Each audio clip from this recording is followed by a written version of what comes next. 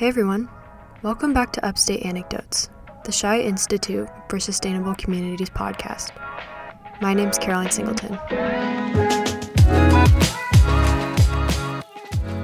I hope you guys got a chance to listen to my conversation with Susan France.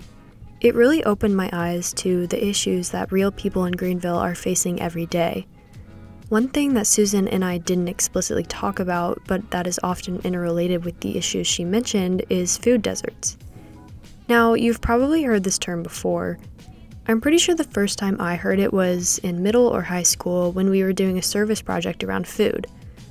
The term is exactly what it sounds like. At its most basic level, it's an area where there is high poverty and low access to food. The food desert debate is a widely known topic. In our country, it's often used as evidence for policy changes and introductions of grocery stores in certain areas. However, a lot of people, advocates, people on the ground, etc., are worried about health disparities because poverty is often linked to poor health. So the argument goes something like this. You bring a grocery store to an impoverished area and people will eat healthier. Problem solved. Well, as it turns out, that might not be the case. I reached out to Dr. Ken Cobb to find out more.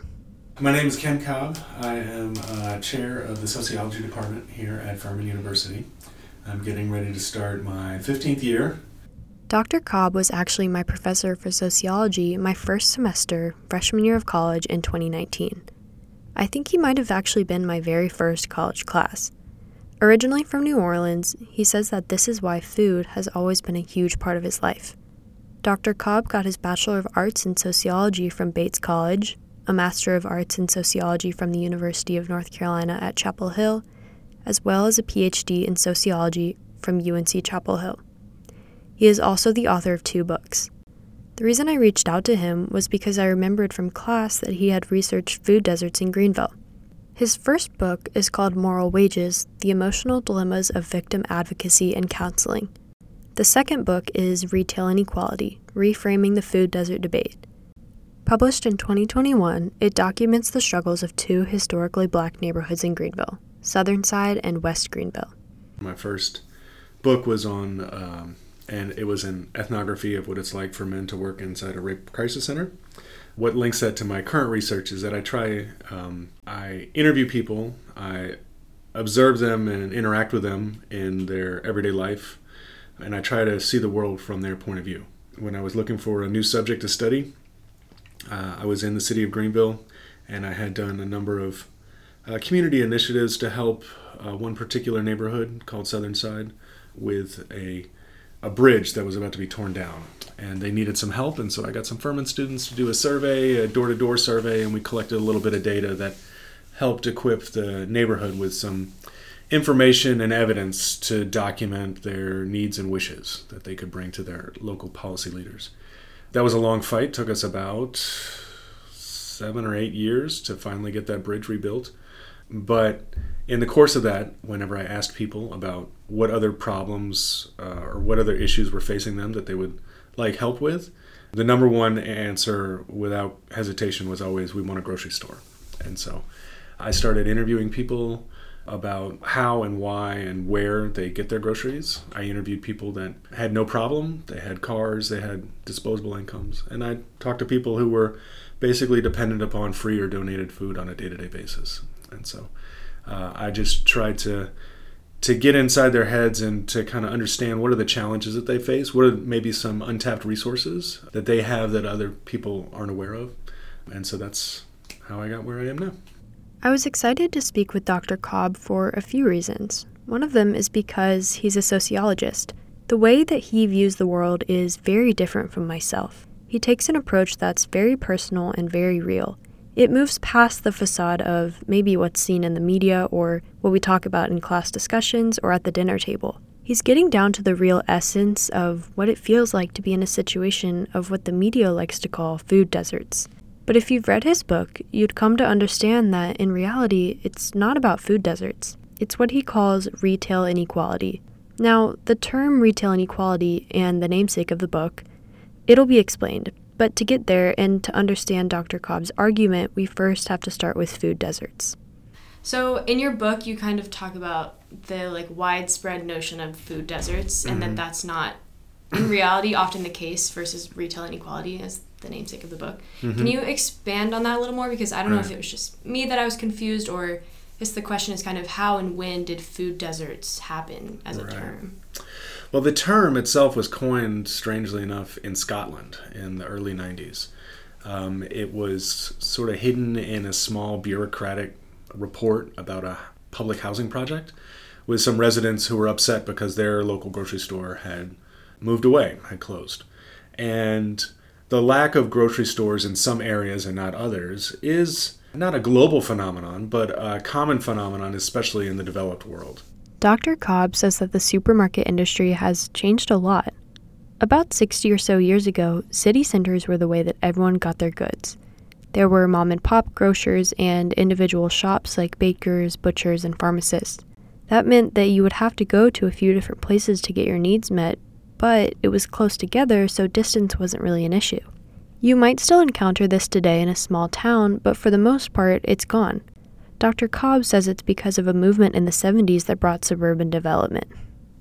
After World War II in the United States, we made a decision in this country to move away from prioritizing city centers. We spent a lot of money on big highways and suburban development. These developments required a lot of infrastructure. They required not just roads, but also utilities, power, lights, water, to enable people to live outside of city centers. And they could either travel back into the city center to work and then come back to the suburb to sleep. But this had profound effects for the retail industry because the population was moving. And so businesses require a certain amount of people, a certain amount of population density in order to survive. And there was an outflow of people from city centers into the suburbs in the 50s, 60s, and 70s and 80s. And it wasn't just suburban sprawl. Dr. Cobb also identified that the transformations in retail worked jointly with this mass movement of people. This is the emergence of big box stores, your Walmarts, Lowe's, Home Depot, etc. And they were extremely competitive in terms of pricing. Smaller stores that were left in the city centers couldn't really compete on price at that level. So you have this big population shift out of city centers. You have retail that's following it, going into big box stores located nearby highways where they can get easy access to large tractor trailers and 18-wheelers and stuff like that. And the cost cutting on the periphery, on the edges of cities, undercut and basically bankrupted a lot of the small mom and pop stores. And so you had city centers in the United States where you still had lots of people living there, not as dense, but still dense, that were left without the basic retail amenities that they had grown up on, as well as that their parents and grandparents had grown up on. And so the term food desert, although it was coined in 1990, sort of set in motion a whole variety of different governmental policies to try and get grocery stores and healthy food back into these city centers. There has since been a large debate over whether we should even call them food deserts, because there's lots of food in the food deserts. There's junk food, fast food, convenience food. So some people have suggested using the term food swamps to characterize that. Like Dr. Cobb is explaining, on the surface, the issue of food deserts might seem simple. But what we can decipher from him is that it's much more complicated. There are niche situations that create complexities within the broader issue.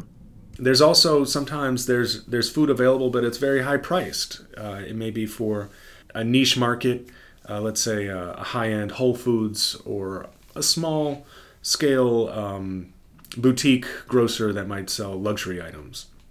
That might be within reach of people who live nearby, but they're effectively priced out of it. So you can kind of see it, but it's not really accessible to you. And some people refer to those as food mirages. More recently, the term food apartheid has come along to identify some of the systemically racist policies of the past that created food deserts. And this goes back to the creation of the suburbs. And so when we built these large roads into the suburbs, and many of them were exclusively white at the time, and we also took those resources to build those roads and infrastructure for the suburbs, and we took it away from the city center where lots of people of color and black residents were living, and they wanted their neighborhoods improved, but public policy had shifted towards subsidizing the suburbs. And so those policy decisions had very disproportionate racial effects, and they helped exacerbate racial inequalities. And that's the term food apartheid. Mm-hmm. I argue that the issue is bigger than food. What Dr. Cobb says next is key to his research and his work with locals in Greenville. The argument that it's much more than food. It's about equality. People need pharmacies, they need merchandise, they need hardware. And if they live far from it and they don't have access to a vehicle, then it makes it very difficult for them to obtain just the basic necessities. They've been asking for nicer, more wholesome retail for a long time. Many of the neighborhoods that I studied were complaining for decades about the inundation of liquor stores, pawn shops, payday lenders, what I call bad retail. And instead they wanted good retail, which is retail that is run by and for the community, for community residents. So residents can feel like they have a say. And so that is what they're really fighting for, what I call retail equality. However, the argument for retail equality is oftentimes not taken very well by the public. Because the way that people see the issue is simple, that those who want retail equality are complaining because they don't have the same amenities in their neighborhood, and that what they should really be worried about is their health. Which is why the concept of food desert was really compelling for advocates and people in power. They're fighting against retail inequality, but that really didn't have a whole lot of traction in American politics until the food desert concept came along. So it really picked up speed in the late 2000s. The Obama administration put it into a federal program called the Healthy Food Financing Initiative, which was subsidizing hundreds of millions of dollars to install grocery stores and farmers markets and community gardens all across the country. And I argue that the healthy food aspect, which is great, and that's what neighborhood residents wanted all along, but they wanted more than just that. But they needed to frame their struggle in the language of healthy food in order to recruit these really powerful, what I call foodie allies, that these food movements that were interested in organic food, sustainable food, food insecurity, non-GMO food, food justice, they all were similarly interested in infusing higher quality, healthy foods into these neighborhoods. And so it was a unique moment in time when their interests aligned, that these neighborhoods found that people were really ready to listen to them, although they've been complaining about this for quite a long time. It became about reframing the debate. If those struggling most were able to reframe their issues and requests around healthy food, then maybe they'd get to their ultimate goal of retail equality at the same time. But again, the issue is complex, because then you begin adding in terms such as food insecurity, which, again, I'm sure you've all heard of. Can we talk about the difference between food deserts and food insecurity? Mm-hmm. Because before reading your book a little bit, I didn't really understand that they stem from different causes. I feel like they're often intertwined a lot. Well, they are intertwined for a specific set of people. Mm-hmm. So food deserts, according to the USDA, and their definition has changed a little bit over time, but we can think of as a geographic area with high rates of poverty, low rates of vehicular access, and the lack of a grocery store. Now, the actual geographic range of this, in the beginning, the USDA focused on urban areas with a 1 mile radius. So if you had to travel more than a mile, for someone who can walk pretty quickly, that's 20, 25 minutes. But for someone with mobility problems, you're getting into a half hour, an hour-long round trip to go get grocery stores, as well as lugging bags. That can be quite difficult. The USDA said for rural areas, they said a 10-mile radius, because we assume that if you live in a rural area, you must have access to transportation or some means of movement just in order to survive. But if it gets beyond 10 miles, it really cuts into your gas budget, and it makes things quite difficult. The USDA has since revised that. They have new terms of very low access, so a half-mile radius. You can toggle up and down. The poverty line are people at the poverty line, slightly above the poverty line, 200% of the poverty line, which makes double the amount of what we consider the poverty line. And so that's the food desert terminology, or you could call it food apartheid. You're just trying to areas without grocery stores. So, like we talked about earlier, food deserts are really a reference to your geographic location and what sorts of retail fall within that geographic location. Food insecurity is the state of not having clear knowledge of when your next meal is going to come, but not just any meal. Not all calories are created equally. Calories that are safe, nutritious, and culturally appropriate. So you don't want to force them to eat something that goes against their religious beliefs just because they're poor. And so, but food insecurity really gets at, you may have lots of calories available to you, but they're so unhealthy, or maybe they're soon to be perished items. That doesn't really count as a quality diet. So food insecurity is sort of this state of precarity of I don't know when my next meal is going to come, or at the beginning of the month I kind of know I can go shopping and I know I can buy food and we're good for the next week. But the end of the month is really kind of a black curtain to me. I don't really know what lies on the other side.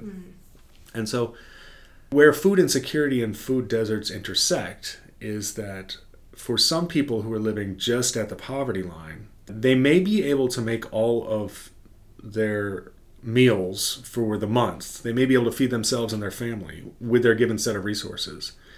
But any extra expense can sort of tip them into a downward spiral and put them into food insecurity. And so if they had to travel an extra mile or an extra 2 miles, that may cut into their food budget, those transportation costs. Let's say they may be able to catch a bus to a grocery store, but if that grocery store closes down, then that bus route doesn't work for them anymore. And now they need to get a ride or pay someone to drive them to the store.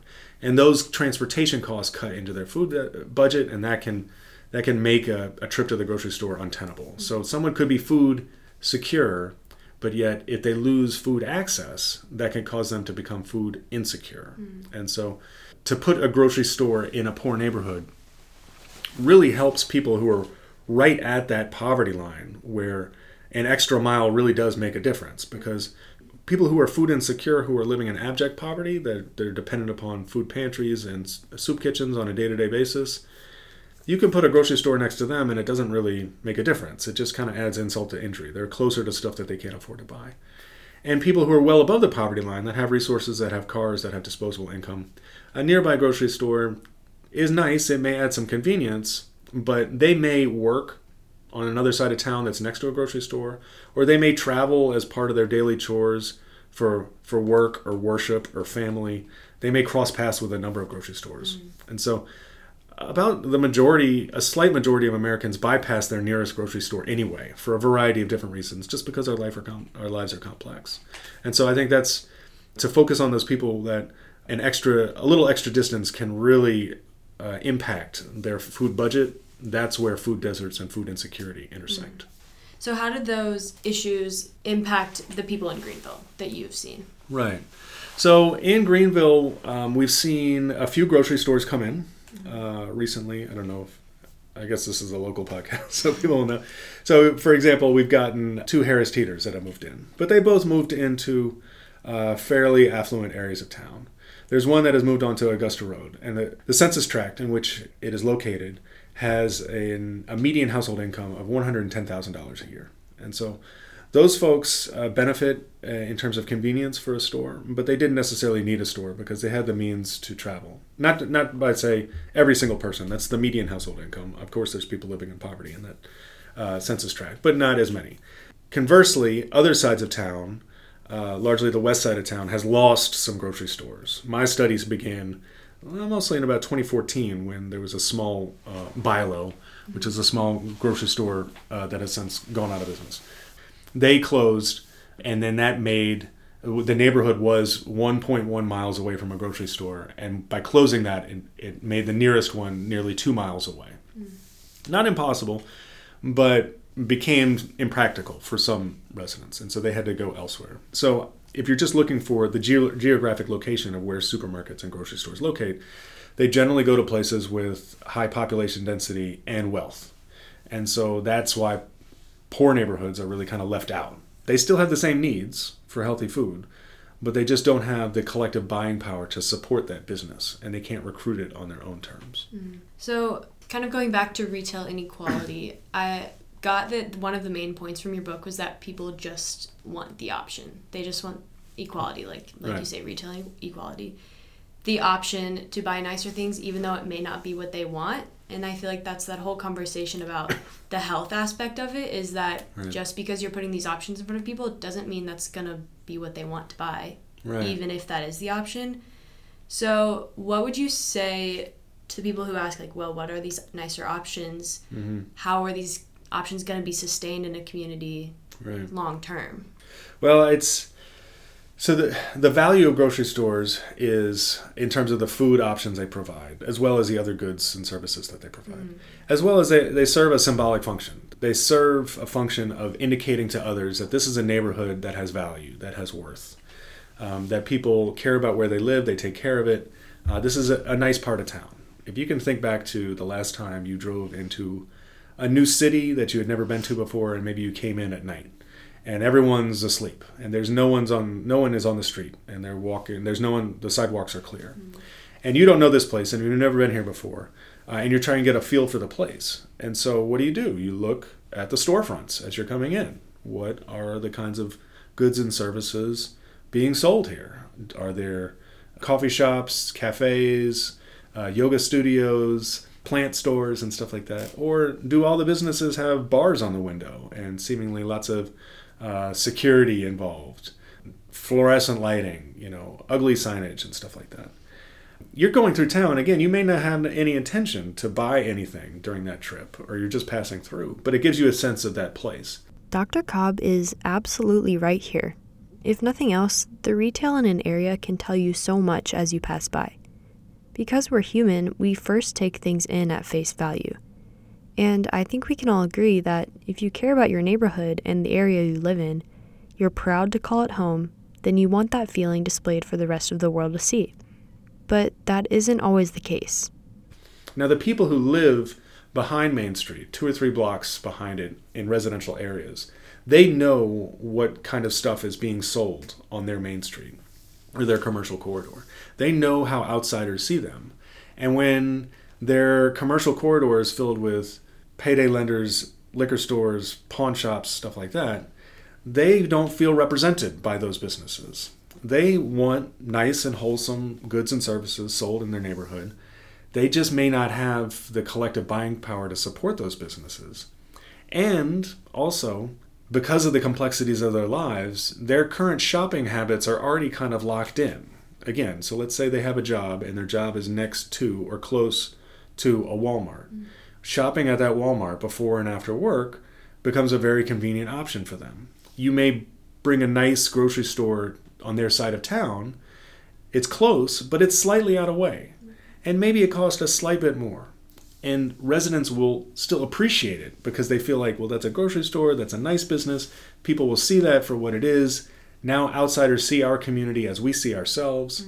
And I will shop at that store because I still want to kind of do good and show support for the neighborhood. I've interviewed people who were in abject poverty and struggling to make their meals for the whole month, and they still give away food. Even the poorest among us still want to donate and feel virtuous and help others. But to shop there on a regular basis would cost more, take extra time, just basically not work for them. And so it's this kind of bind that they're in, is that the complexities of their life lock them into a certain pattern of where they shop. They want better retail options in their neighborhood. That doesn't necessarily mean they want to reshape and change how they shop. They just want better investment in their community. They want to go to businesses and say, do you want to make our community a better place, or do you just want to make money? And so they want the prior, and they want nice businesses, but that doesn't necessarily mean that they have the capacity to reshape their dietary practices, their shopping habits, and stuff like that, because all those things are locked into what I call their everyday realities that they can't easily change. So from the outside, it seems like a simple fix, right? Just put those stores in these neighborhoods. Well, not so much. A lot of these things have been attempted in Greenville. Grocery stores in particular have tried to move in and unfortunately end up closing because of what Dr. Cobb said. The communities just don't have enough collective buying power to sustain those businesses. Yet. Do you think there ever will be a grocery store who can move in and will be able to be sustained? Or obviously this issue is very complex and it has to do with wages and living and all of these different things, but where do you see that going? Right. So we coined the term food desert in the 90s. In the early 2000s, 2010, between 2010 and 2014, lots of huge, large-scale interventions trying to subsidize the placement of grocery stores in poor neighborhoods. And they surveyed people before and after who lived in the neighborhood to see if they were shopping at that new store and if they were shopping and buying healthy items at the new store. Now, you got to remember that grocery stores and supermarkets sell all sorts of junk food and unhealthy food. But the result from that was that putting the stores in those neighborhoods didn't necessarily change the way people ate. And the reason is that people's diets are also woven into the fabric of their lives. And so some people, it's healthier to cook from home and to cook from scratch, but some people just can't cook from scratch. They live alone. They're a single parent with a child. They don't have the time. They don't have the energy. The complexities of trying to make a trip to the grocery store followed by a week's worth of home cooking is quite challenging. And most Americans don't actually cook as much at home as they once did 50, 60 years ago. Mm-hmm. That doesn't mean that we should stop these kind of interventions. I mean, these neighborhoods deserve wholesome, quality retail options, even if they don't yet have the collective buying power and population density to support it. Mm-hmm. The businesses will eventually come when there's enough people with enough money to support the business. But these businesses are also in the business of staying in business. And so they want to be virtuistic and they want good public relations. So they'll try, but they have a profit margin that's set for them. The basic for-profit retail industry is just not well set to meet the needs of poor neighborhoods. And so I think in the future, I mean, it's got to be kind of a meet in the middle approach. We need to help these retail outlets through subsidies, tax incentives, or whatever, to make it slightly more economically viable for them to move into poor neighborhoods, as well as we need to support the poor neighborhoods to build up the population density and wealth through jobs and salaries and income and investment so that they can one day afford to shop at those stores on a consistent basis. Mm-hmm. We're not there yet, but the people who live there, it's not their fault that their neighborhoods are in the state that they are. They're the product of these housing and transportation policies that have been in the works for 60, 70 years. Right. These housing and transportation policies come from a long legacy of inherently racist attitudes in Greenville. The mark that racism has left on the city is a lot of the reason why these issues and disparities exist today. Can you speak a little bit about, you kind of did a little bit, but a little bit more about the legacy of racism and the mark that it has on retail inequality today in Greenville? Right. And so if we look at retail inequality today, so areas where you don't have easy access to affordable fresh fruits and vegetables, as well as merchandise and hardware and stuff like that. All that stuff is located largely in large supermarkets, 60,000 square feet, or big box stores that you generally have to drive to. Those types of options were once available in city centers, but a combination of public and private sector policy decisions decided to largely abandon those areas and rebuild in the suburbs, which at the time were largely exclusively white. And so you left impoverished, concentrated, segregated poverty back in the city center. And that was a product of institutionally racist policies. Before the Fair Housing Act and the Civil Rights Movement, they were explicitly racist. And then in the aftermath, we stripped the language of race. But still, infrastructure spending to build big, wide roads and highways to neighborhoods to suburban developments that are almost exclusively white, we can see that has unequal consequences in where that money flows. And so we created the retail context of today, and we're still grappling with those effects. And so I think that gets it. Yeah. Okay. Yeah, I honestly think it boils down to, well, it's so complicated. The legacy of racism in America is so complicated, and I think people sometimes fail to see, myself included, that a lot of the reasons all these disparities exist today is because of the racism. The disparities, I mean, it's not exclusively investment, like public investment, but it's public money. Where does it go? Does it go into this neighborhood? Do we fix the streets, fix the potholes, put in streetlights? We widen the sidewalks? Do we offer nice parks and amenities? Or do we build big wide roads and bring city water out to municipalities 20, 30 miles away? Yeah. Those decisions have consequences. And so where the public investment goes, property values will rise. But we just went through a 30-year period where we disinvested from a number of black neighborhoods. Mm-hmm. And by disinvestment, I mean we chose not to invest there and we invested elsewhere. And the investments into neighborhoods like Southern Side and West Greenville that are sustained are things like a Burger King. In fact, in Chapter 5 of his book, Dr. Cobb talks about his experience attending a community session. It was with a representative from Burger King who wanted to come build there. The reasons the residents didn't want the Burger King there might surprise you, as it did me.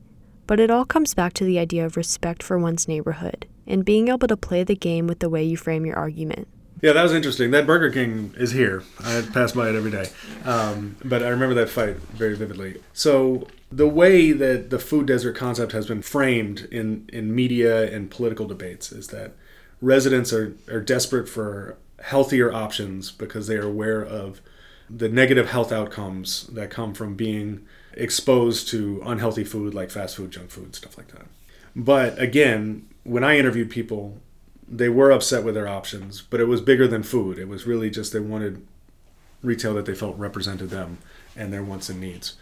But the same neighborhood residents know that if you say things like health disparities, you can get the attention of politicians and reporters and stuff like that. So we had that fight over that Burger King was about 8-9 years into the heavy usage of the term food desert in the neighborhood. And so they were all pretty savvy political actors, and they knew that if they wanted to complain about this new Burger King, that they needed to say things like obesity or diabetes or hypertension.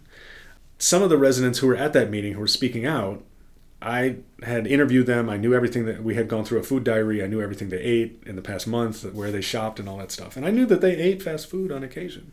They weren't too happy with this Burger King because living next to a fast food outlet is not so pleasant. It's really bright lights.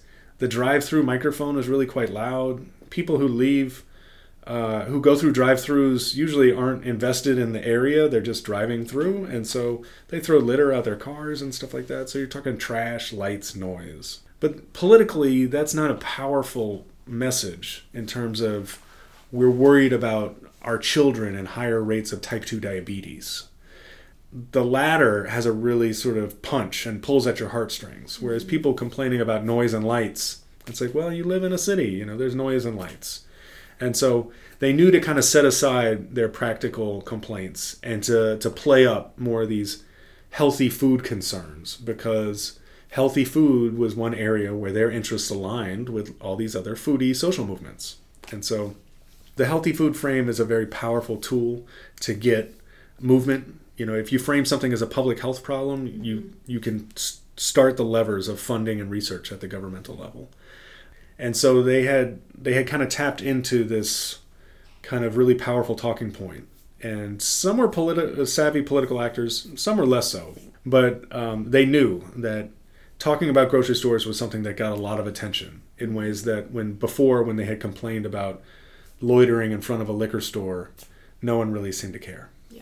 I think that's really interesting because it's just, why is it that that's the way that people have to get attention about their own problems? And then it makes me question, obviously these issues of hypertension in their children are probably very real issues, but they're not really the things that on the ground people are really worried about. Well, they're worried about both. Yeah. They just know that some, health issues get attention, and practical quality of life issues in their neighborhood don't get attention. I mean, quality of life issues, litter, lights, noise, in wealthy neighborhoods, those get a lot of attention. Yeah. Because they already have the political capital and they know how to get that attention and help and assistance.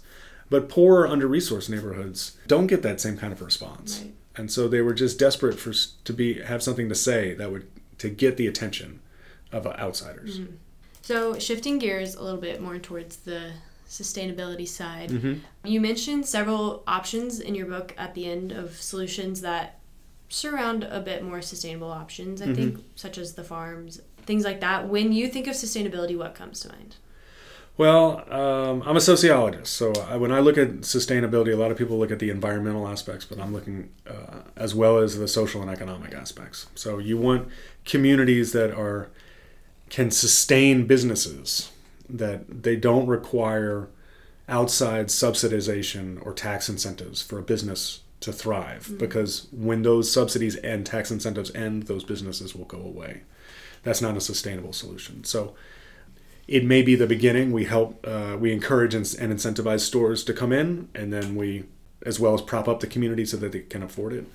So one day they can meet in the middle, and that can be a sustainable solution. As well as sustainable solutions also need to be resilient ones, and that there needs to be a couple of redundancies built into the system, even if it's not the most efficient. If all of America was reliant on one farm and there's something happened with that one farm, then we'd have a problem. But if we distributed, instead of having one farm, we had 10,000 farms, then if one farm collapses, then we have a number of others to draw from.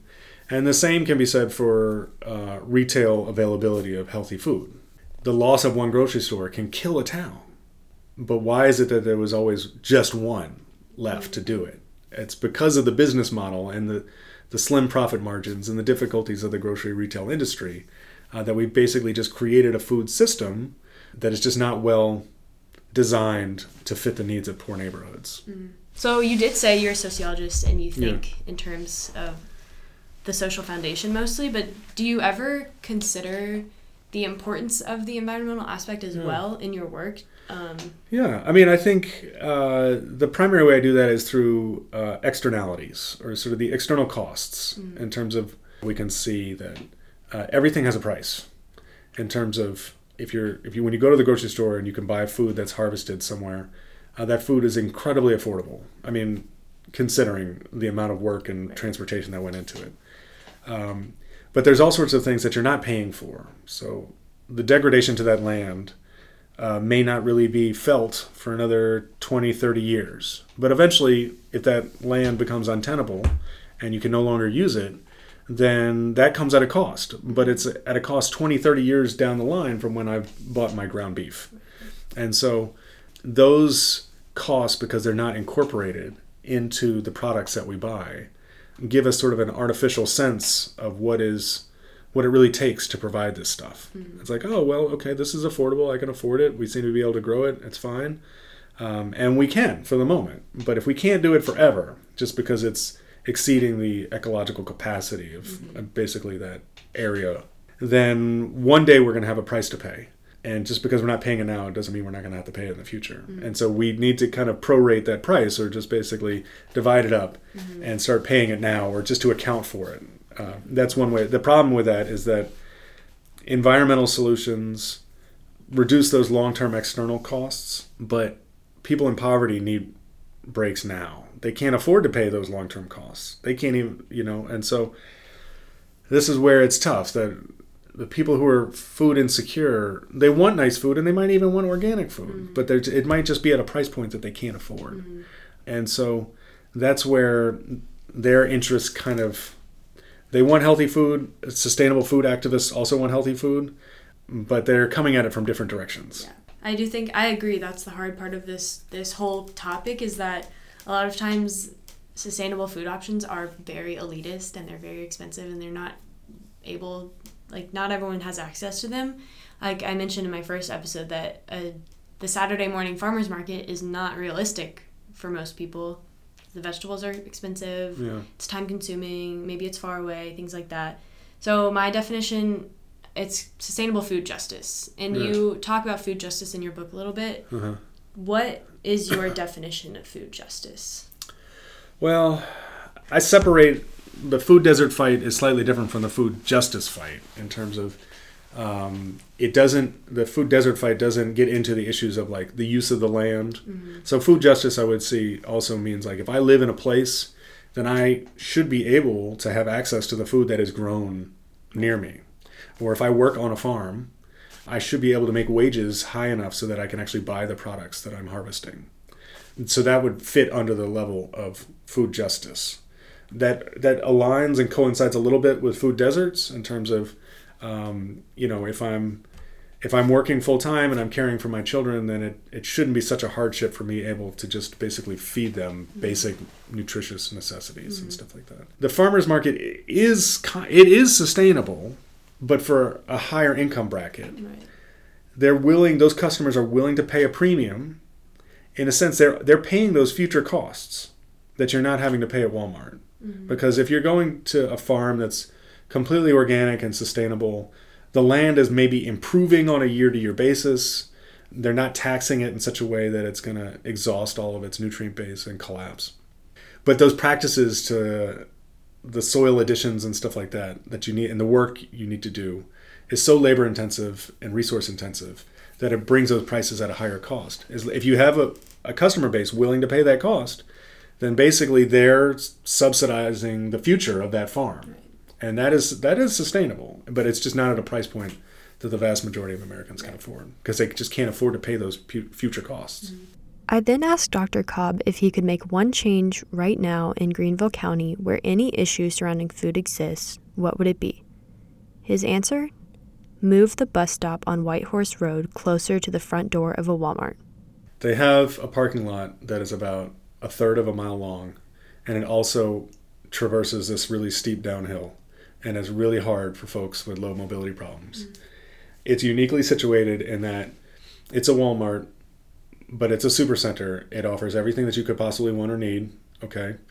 Not the greatest quality, definitely not the best customer service, but it's on a bus line. And that distance from that bus stop to that store causes so many problems for so many people that could be solved so easily by just having the bus reroute into the parking lot and then reroute out. Unfortunately, as simple and practical as it seems, it's not very realistic. As we've learned from Susan and Dr. Cobb, Greenville has a limited transportation system. And according to Dr. Cobb, there are a whole host of other issues of what he calls bureaucratic entanglements, such as Walmart's worry about liability. He advocates for this bus stop change because, simply, the people who shop at Walmart need to have an easier time of it. Going up and down the hill and all the way across the parking lot wears on your body, especially if it's your regular stop for groceries and other goods. And for Dr. Cobb, that's what it's all about. Everyday, practical solutions. Through this podcast and discussions with my advisors Sam and Catherine, we've talked about how we all want to change the world. But truly, what matters most at this moment is on a local level. The next super practical thing that I would like to do is I would like to partner conventionally grown healthy food in dollar store parking lots. Because dollar stores are highly used. Some people say that dollar stores suck up the buying power and make it impossible for a grocery store to thrive there. I'm not really sure that's the case. If a grocery store came in, they could beat out that dollar store. But dollar stores don't offer any kind of fresh fruits, vegetables, whole cuts of meat. They have a freezer section, a dairy section, and then canned and dried food. But a little tailgate farmer market of conventionally grown stuff bought in bulk that was set up in the parking lot would bring people to that dollar store, because they still need toilet paper, and you can't get toilet paper at the farmer's market. And those two businesses don't compete with each other. They don't sell products that the others do. They would generate more. 1 + 1 could equal 3 in terms of it would have an additive effect of bringing people to the store. So those are two very practical things. The next thing I would like to do is, it's so difficult for families, or especially people living alone, to cook for themselves. And home cooking is one pathway to healthy eating. I'd really like to find ways to get people to be able to work together and to buy food in bulk and then collectively prepare it like a meal prep. Yeah. So this is a meal prep cooperative. It could be based off of currently existing social groups like Bible studies or neighborhood associations or whatever.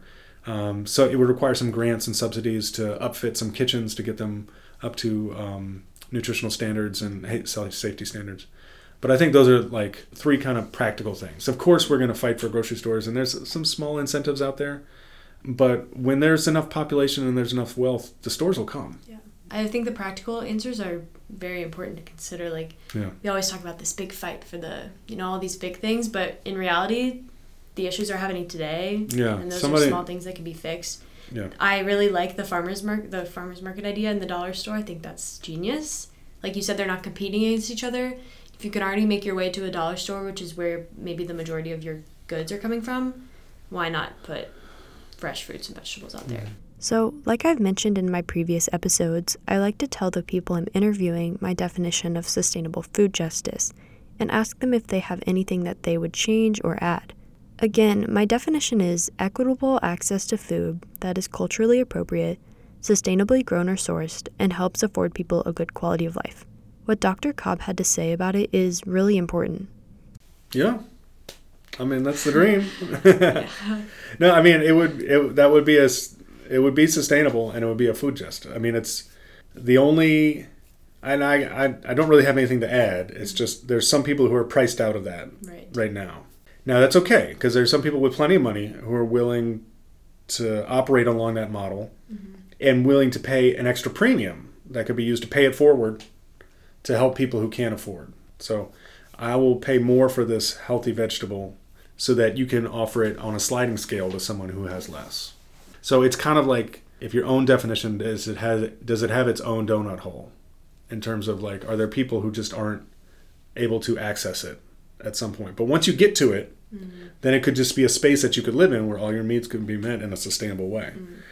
But it's just, that's kind of where food justice and the food desert fight, they both want better, healthier, and affordable options. And they both want better and healthier options that are better for people and the planet. But the folks who are in the food desert fight, as opposed to the food justice fight, want more affordable options that sometimes, in their current mode of production, aren't as great for the planet. I think that's the challenge with my definition, has been trying to include everyone, because part of what I like about the donut model is that I think it's inherently oriented towards social justice, because you're trying to include everyone, making sure people's needs are met. But obviously that's a very big challenge. It's hard to concisely put in to words. That's okay. In addition to what I'd already asked him and what we'd already talked about, I was curious. If he were in my shoes, what would he have asked that I didn't? I would probably, and I'm not going to give you the whole answer because it's like 2 chapters of the book, but it's like, why is it that cooking is so hard for Americans? And it's not because it's something, as a college student, you haven't faced that challenge yet. Right. Even if I don't know if you're on the meal plan or not, but if you're and you're trying to cook, you can understand, like, I just can't do it tonight, or we need to get something that's reheatable. Well, it's a huge challenge. Or order out and stuff like that. Yeah. But you have a number of other people, like you're still living with other people. Right. And they're your age, and they have similar tastes, and they have similar work schedules and stuff like that. And so you have a lot of stuff that could make it work. But as you get out of college, and then you get into families, or you get into households where you have a diversity of ages and tastes and work schedules and all that stuff, then it becomes even more difficult, because it's, you and your friends could say, well, we're just too tired, we've got too much going on, we're just going to order out. Or you could say, look, let's make a big meal. And you all could, because you all kind of like the same thing, and you're all there, and you've got the equipment and all that stuff. That doesn't happen anymore, really, after you leave Furman. I mean, you'll have maybe some group living when you're still young, but it's tough. Single parents, they got to cook something different for their kid. Their kid believes that they deserve chicken tenders, and they don't have to eat whatever the adult is wearing. So the adult has to cook 2 meals. It's really inconvenient, and so just the everyday realities of what it takes to cook a meal from scratch on a consistent basis is something that people, they sidestep for the food desert debate, but the whole point of supermarkets is that they're the one entity that can provide one-stop shopping to cook from home, because it provides you everything you need. Now, you can still buy frozen lasagnas in a grocery store, but if you wanted to cook from scratch and you don't have a grocery store, then that becomes really difficult. But if you do, it makes it possible. But just because it's possible, there may be all sorts of other pitfalls that are keeping you from being able to do it. Yeah. I do think that that's one thing people my age take advantage of, or have taken advantage of all my life, is, for me, I was fortunate enough for my parents to be able to come home and want to cook a meal every night. Sometimes it might be the same thing twice a week, and I'm like, why are we eating the same things twice a week? When really that is extremely privileged attitude of me. That's just the way I grew up, and that's fine, but it is hard. I feel like people don't think about that enough. Well, it's not rocket science. I mean, it's just everyday practicalities. It's something that we need. We kind of take it for granted, like, oh, you bring the grocery store and people eat healthier. And it's like, well, healthier eating requires more than just wanting. Yeah. You have any final thoughts? No. It sounds like you're on an interesting journey, so thank you. I'm interested to see how it turns out. Well, thank you so much for being here. Thank you for having me. Really appreciate you taking the time. If there's anywhere anyone listening could find you online, do you have any plugs? It is www.retailinequality.com. Perfect. Thank you so much. Dr. Cobb's book has shared with the world a new, insightful look into the food desert debate. He's uncovered an important aspect, that the people closest to the issue must actively reframe their problems to get any attention. When thinking about sustainable food justice after this conversation, I pulled the pieces of the puzzle apart. And while their strongest form is to work in conjunction with one another to create the whole puzzle, it helps to analyze each piece with its unique edges, shape, and size to see if it fits into the bigger picture. So, what is justice exactly? Well, my conversation with Susan France told me to amplify the voices of those closest to the issue. My conversation with Dr. Cobb emphasized this even more. How am I supposed to understand these issues? In all honesty, I've never lived it. I've never been fearful that my next meal wouldn't come. And while I can understand this issue to a certain extent, I cannot speak about it in terms of lived experience. Justice means providing people that which they deserve, a just treatment. All this to say that the book Retail Inequality opened my eyes to the complexities of everyday life of people experiencing food insecurity, and simply people who want both themselves and their neighborhood to be treated with dignity, respect, and as much equality as the neighborhood 3 blocks over. If you enjoyed my conversation with Dr. Cobb, go visit his website, www.retailinequality.com. I'll have it linked in the description. Next time, I interview Melissa Fair. She works at Furman's Institute for the Advancement of Community Health on why data and evidence-based work is important, as well as the correlations between food security, health, and socioeconomic status. Don't forget to follow the Shy Institute on Instagram, @SustainableFurman. Thank you so much for listening. My name is Caroline Singleton, and this has been Upstate Anecdotes. Until next time.